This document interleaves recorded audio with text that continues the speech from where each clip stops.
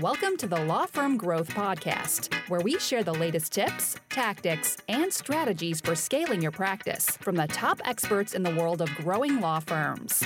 Are you ready to take your practice to the next level? Let's get started.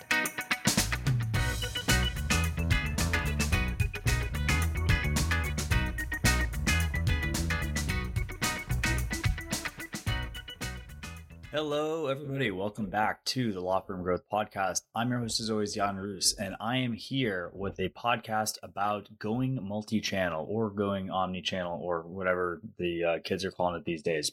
So in a nutshell, this is something that I've seen discussed for a number of years. I think in 2022, when we're recording this, it's more realistic than ever. But like a lot of things in marketing, I think there's a lot of hype to separate from the substance. But of course, there's also a kernel of value in there, right? So to kind of start with sort of a definition, when people talk about going multi-channel, literally this means pursuing multiple channels. And I'm going to try to keep this to the paid advertising side of things. Partially, it's, what we can speak to intelligently because it's what we do. But also, you can kind of consider this doing even stuff that's offline. If somebody does direct mail to the channel, that's technically going multi-channel. But why do people want to do this? So the first thing is that there's a lot of reason for people to want to sell this because it's additional work and stuff that people can be charged for. But at the same time, if you have the ability to do this stuff, there are some benefits. And again, there are ways to kind of minimize. And I'm going to make the second half of this podcast be more of like an application type of things because I see a lot of pitfalls to kind of pursuing this haphazardly. But if you're kind of taking things from a base principles perspective, there's a lot of landmines that you can potentially avoid doing this. But if we're starting with this kind of initial drawback to multi-channel, which is creating more work, creating more effort, potentially having to manage multiple things, multiple channels. And that's going to be the cost, but what are we getting? What is the juice for the squeeze that we're going to have to potentially consider when we're going multi-channel? So the first thing that I think most people are attracted to with the possibility of going multi-channel is the possibility of getting a lower cost. So let me kind of explain how something like this, there's really two ways that going multi-channel could reduce your overall cost. And one of these is something that we're doing all the time at Casey and it's working super well.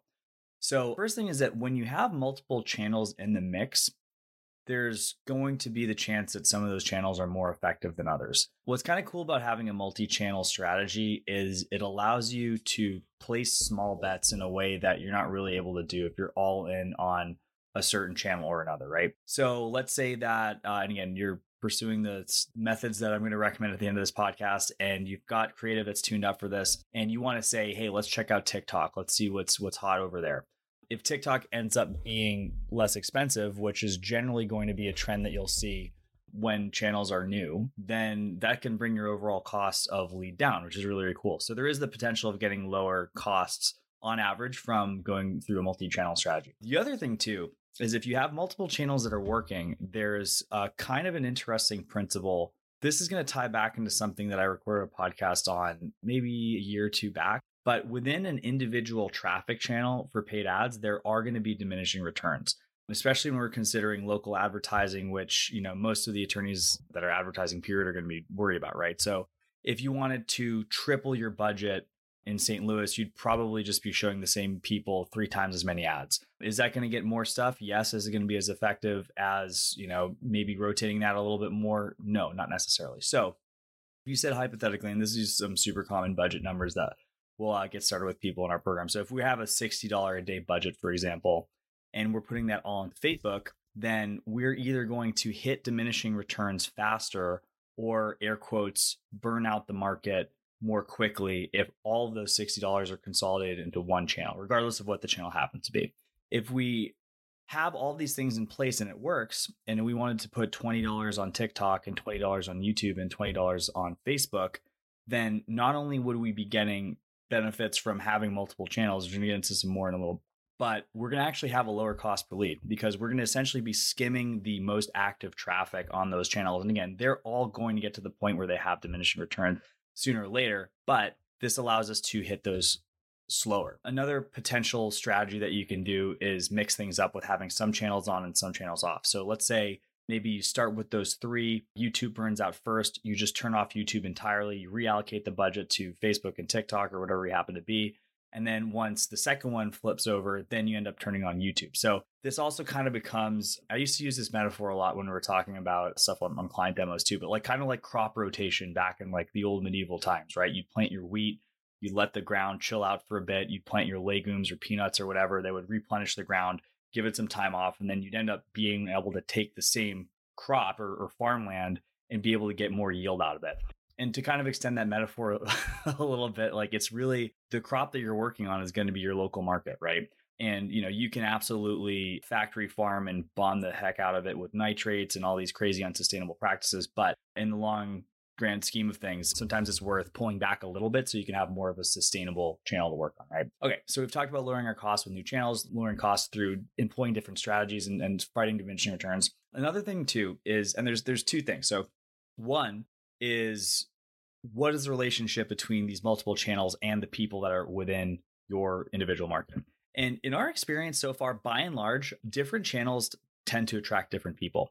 So the ones that we've done the most work on in the estate planning space, Facebook and YouTube, it's a different market. Like every once in a while, you'll see somebody who comes in from a YouTube ad that's also somebody who's come in on a Facebook ad previously. But basically, I almost consider this fishing in different ponds with different baits. The more channels that you have, there's more, ability to get to deeper penetration of people that aren't active in your market. You could be absolutely dominating Facebook in your local area, but you're just not getting the people who don't have a Facebook account, right? Similarly, you could be dominating YouTube, but like there's people that are going to be on Facebook that never watching a YouTube, right? So it's and so on and so forth. You're able to access different markets. And the other thing too, I just kind of want to add as a parenthetical is like, I don't want to make too broad of generalizations about who's in all these different markets. One of the things that we've been super surprised to find recently is that like certain markets like TikTok, for example, very commonly thought to be a, sort of millennial Gen Z kind of channel, probably more Gen Z than millennial, to be honest. But, there's people that are baby boomers that are on TikTok that are responding to ads that we're putting out about estate planning. So it's like, there are going to be certain skews, but you can find the same people regardless of, who you're trying to get after, assuming you're, doing the right thing with your ads. But again, there's people, there's, I guarantee there's somebody's grandma who's doing the dances on TikTok right now, or, maybe she's looking up for stuff for recipes, or maybe she's looking for gardening tips. There's literally everything on the network. But anyways, so being able to be multi-channel allows you to tap into completely different groups of people that you're not going to be able to access with your current channels. And then for the people that are on multiple channels, there are benefits as well. So I call this the Live Aid phenomenon. And this is something that I forget what I read. I think it was in this book Made to Stick, but they were talking about how they had like a big top-down strategy for the huge Live Aid concert back in the day. And the strategy was they wanted to make sure that people were going to see their ads in 3 of 5 different locations. And at the time, it was TV, radio, magazines, newspapers, movies, like all these different things, right? So based on their research, when people saw the ad in a couple different places, then they basically came to the conclusion that this was a can't miss live event that they had to tune in for, right? And similarly, what we've seen whenever we have the situation where people are on multiple markets, and you can kind of think about this as well, there's this perception that whoever is doing the advertising to the point where they can effectively be on multiple channels is kind of a big deal. So there is sort of a perception of authority that comes from being the person that's on all these different channels. And there's some benefits to that. And last but not least, the last benefit I want to go to is just basically diversification, right? So sometimes markets get super crazy. One of the things that we learned the hard way at the end of 2020 was that, Facebook, again, this has always happened. There's always seasonality related to Facebook, but it was just the worst version ever because of basically, the election that was going on and Black Friday for the first time ever, without the ability for people to go into stores. So it was just insane. Costs like tripled, quadrupled. I would have loved to have had YouTube set up 3 months before that. And then, it was a huge impetus for us to eventually get YouTube as a channel that was competitive with Facebook. But, if you ever have the situation where costs go crazy on a platform, then you got backup, right? God forbid you end up having an ad account shut down. You want to be able to, have a situation where you're not completely all in on one channel, even if it's the best channel with the best cost per acquisition and stuff place. You need to have diversification if you want to have a consistent strategy, and a consistent strategy is key to doing things like hiring and making sure that you can make accurate projections of where you're going to be in your law firm. So diversification, very, very important. So that is it as far as the benefits that we're going to be talking about in terms of going multi-channel. And I want to switch gears a little bit to just kind of how we end up thinking about these things and just some common pitfalls that people end up running into. So the first one, and this is going to be kind of a quickie, is a lot of people will talk about stuff about retargeting. And I honestly think it's a little bit overblown the way that people talk about this. So overall, if we have retargeting, it's usually, people will talk about having retargeting being like the lowest cost per lead you possibly have, which is great. But kind of going back to that same example of crop, retargeting is generally going to be a very, very small subset compared to like the cold traffic that's available. A lot of networks, Facebook, Google, etc., they're not even going to let you run ads to an audience of fewer than 1,000 people, which is great if you have a channel that is bringing in big numbers and you want to kind of get some extra juice out of that. Classically, one that we've seen a lot, over the years is people who have like really, really solid SEO. We're talking like 5, 10, 20,000 views a month. And then those guys can do really, really well with remarketing because there's a lot of people.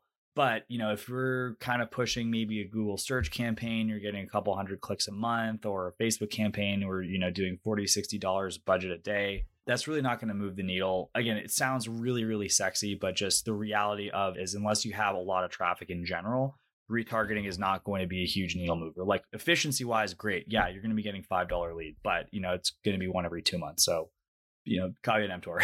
The next thing is basically just making sure that you are able to kind of consolidate strategy and like not cross a couple of channels. So the most important one in my mind is just kind of keeping things separate as far as like what these different channels represent as far as the buyer's journey. So just using estate planning as an example, because we do a lot of it, we wouldn't want to necessarily take a webinar ad and put that onto Google search. Google search is great, but a webinar is a push strategy. We're trying to get in front of people who aren't actively looking for estate planning and take them all the way down the rabbit hole to the point where, we've educated them and we're the people to work with, versus Google, which is more of a pull strategy. And again, like, Google's fantastic for the firms that we do like Google with for estate planning. A lot of the times people are working with stuff like emergency Medicaid planning or probate because that is a pull service, right? Similarly, I wouldn't generally want to be advertising, webinars for personal injury attorneys, right? There's a chance that you're going to find somebody who just happened to get in a car crash and, they want to sit through your webinar. But in general, it's like, not probably going to be a good fit, right? So, and in general too, like when we're talking about the pull networks, that's going to be stuff like directories, that's going to be stuff like Google, Bing, etc. And then the push channels would be more of the content networks, right? So that's going to be Facebook, Google Display Network, YouTube, TikTok, Instagram, or anything that's kind of under, I guess the Meta umbrella these days.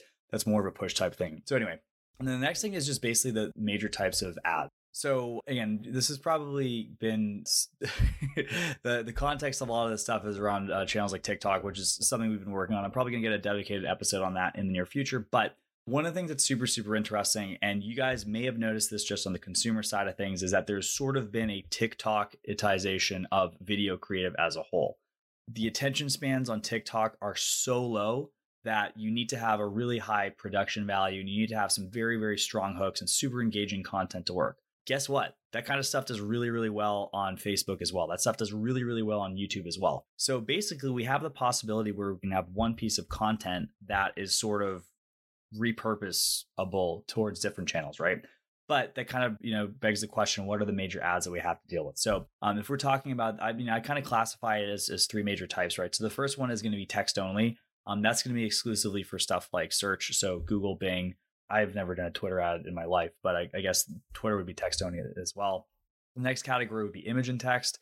These are going to be platforms like Facebook, platforms like LinkedIn if you're using that, platforms like Google Display Network. So it is important to have strong creative for the visual, but generally there's going to be some amount of area for like expandable text or body text that you can have as well too. So that's kind of a separate type. And then the last thing is going to be, of course, video. So YouTube, TikTok, Instagram stories is a big one for these as well. Facebook's kind of a flex because Facebook, actually video creative on Facebook in newsfeed has actually done really, really well for us.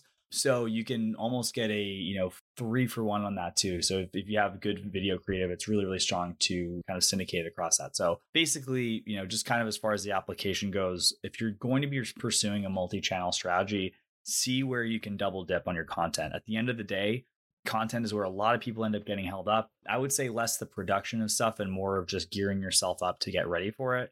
But again, if you have strong video, strong images, strong copy, then you can pretty much unlock any channel that's out there right now until we start getting into like, I don't know, crazy virtual reality stuff. Who knows? But that's pretty much it, guys. So those are my thoughts on going multi-channel, going omni-channel, why you'd want to consider to do that, and hopefully a few ways that you could potentially avoid some headache if you want to go in that direction. So hope that was enjoyable. And for everybody else, I will see you guys next Tuesday at 8 a.m. Eastern on the Law Firm Growth Podcast. Thank you for listening to the Law Firm Growth Podcast. For show notes, free resources, and more, head on over to casefuel.com/podcast. Looking forward to catching up on the next episode.